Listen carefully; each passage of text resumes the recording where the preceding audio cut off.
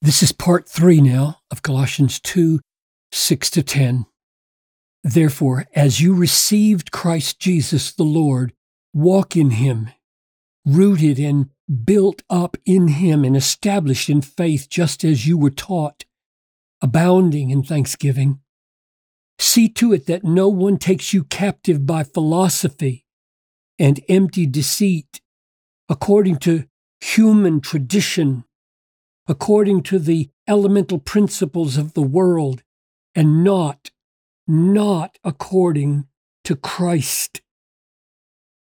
Because in him the whole fullness of deity dwells bodily, and you have been filled in him, who is the head of all rule and authority.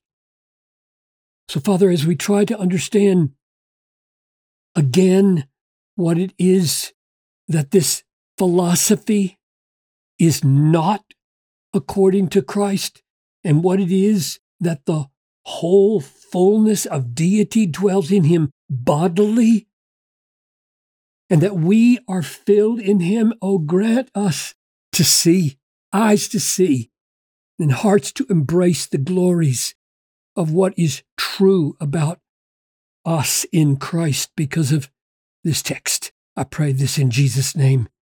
Amen. So don't be taken captive by philosophy, which is not according to Christ. He says it's empty deceit. He says it's mere human tradition. He says it's all according to elemental principles. But here he says, not according to Christ. And I just want to jump over to a passage in 1 Corinthians where this idea of wisdom, love of wisdom, is tackled again. Probably the place where wisdom is spoken of most in a most concerted way in all of Paul's writings. So let's look at what he says about wisdom and Christ in 1 Corinthians 1. Where is the one who is wise? Where's the scribe? Where's the debater of this age? That's the issue. Is there wisdom from heaven? Is there wisdom from this age? One is empty, one is full. Has not God made foolish the wisdom of the world of this age?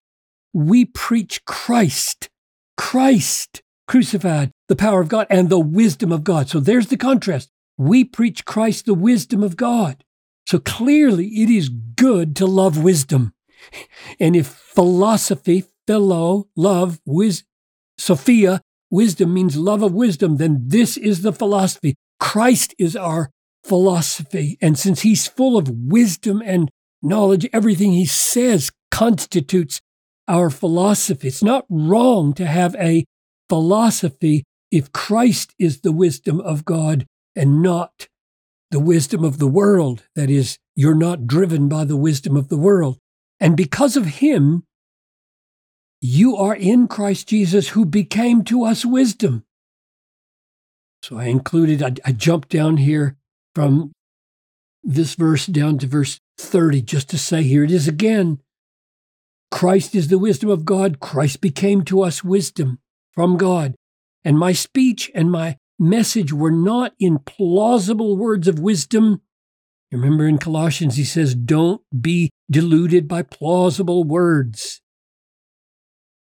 Not plausible words of wisdom, yet among the mature we do impart wisdom.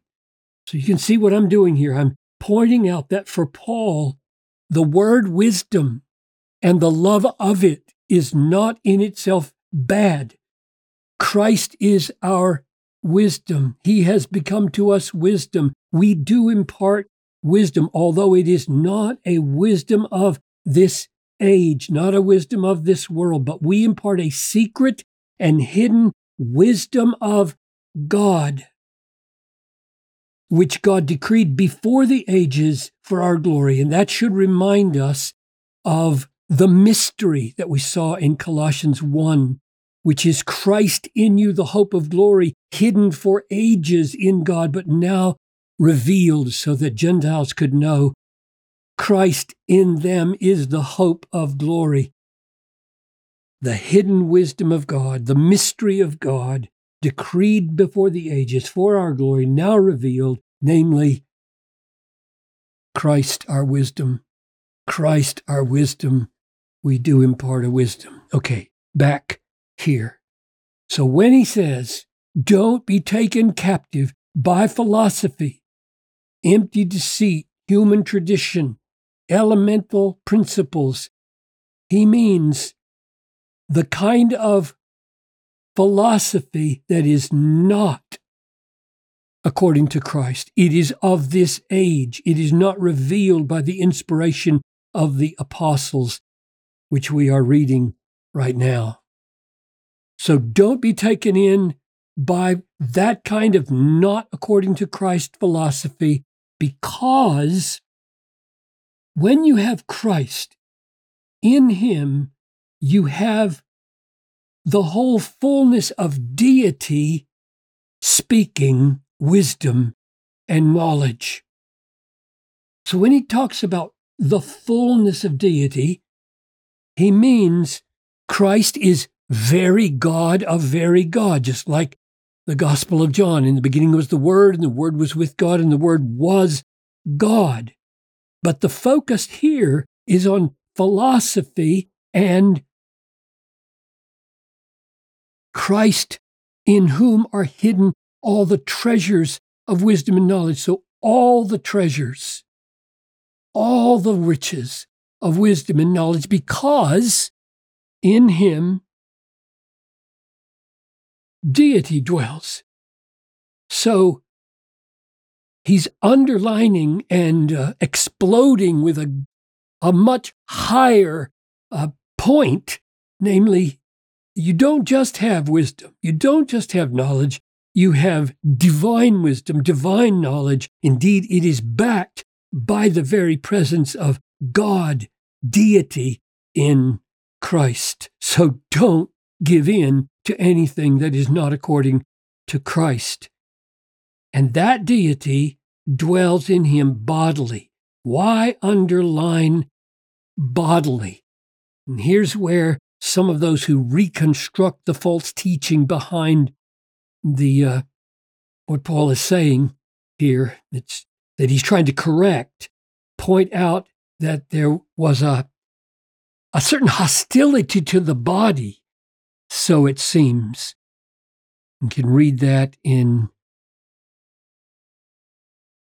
these verses, a few verses later. If with Christ you died to the elemental principles of the world, why, as if you were still alive in the world, do you submit to regulations? Do not handle, do not taste, do not touch, referring to things that all perish as they're used according to the human precepts and teachings. These have an appearance of wisdom in promoting self-made religion and asceticism and severity to the body. Okay. So it looks as though these false teachers think that the body is a problem, and the way you can really rise to true wisdom is by being hard on the body, as though the body should be canceled out and maybe completely canceled out, and one day we'll be free from the body entirely, which now, going back to our text, causes us to do a double take here. Oh, you mean, Paul, that the whole fullness of deity dwells bodily in Jesus now? Yes, now. Now. Not just when he walked on the earth. I remember getting a letter from a prominent Christian teacher one time who told me that he thought Christ laid down his body and now he has no body. That's just dead wrong. Look at this. Here's Philippians 3:20. Our citizenship is in heaven, and from it we await a Savior. We're waiting for Jesus to return. What will happen? The Lord Jesus Christ, who will transform our lowly body when he comes to be like his glorious body. Jesus has a body right now by the power that enables him to subject all things to himself. So he's asserting that the whole fullness of deity dwells bodily in him now, which if this false teaching held the view that the body is intrinsically inferior and defective and evil and should be gotten rid of as soon as we can, flies right in the face of this. So we will look next time at why the head of all rule and authority comes in here and how we are filled in him.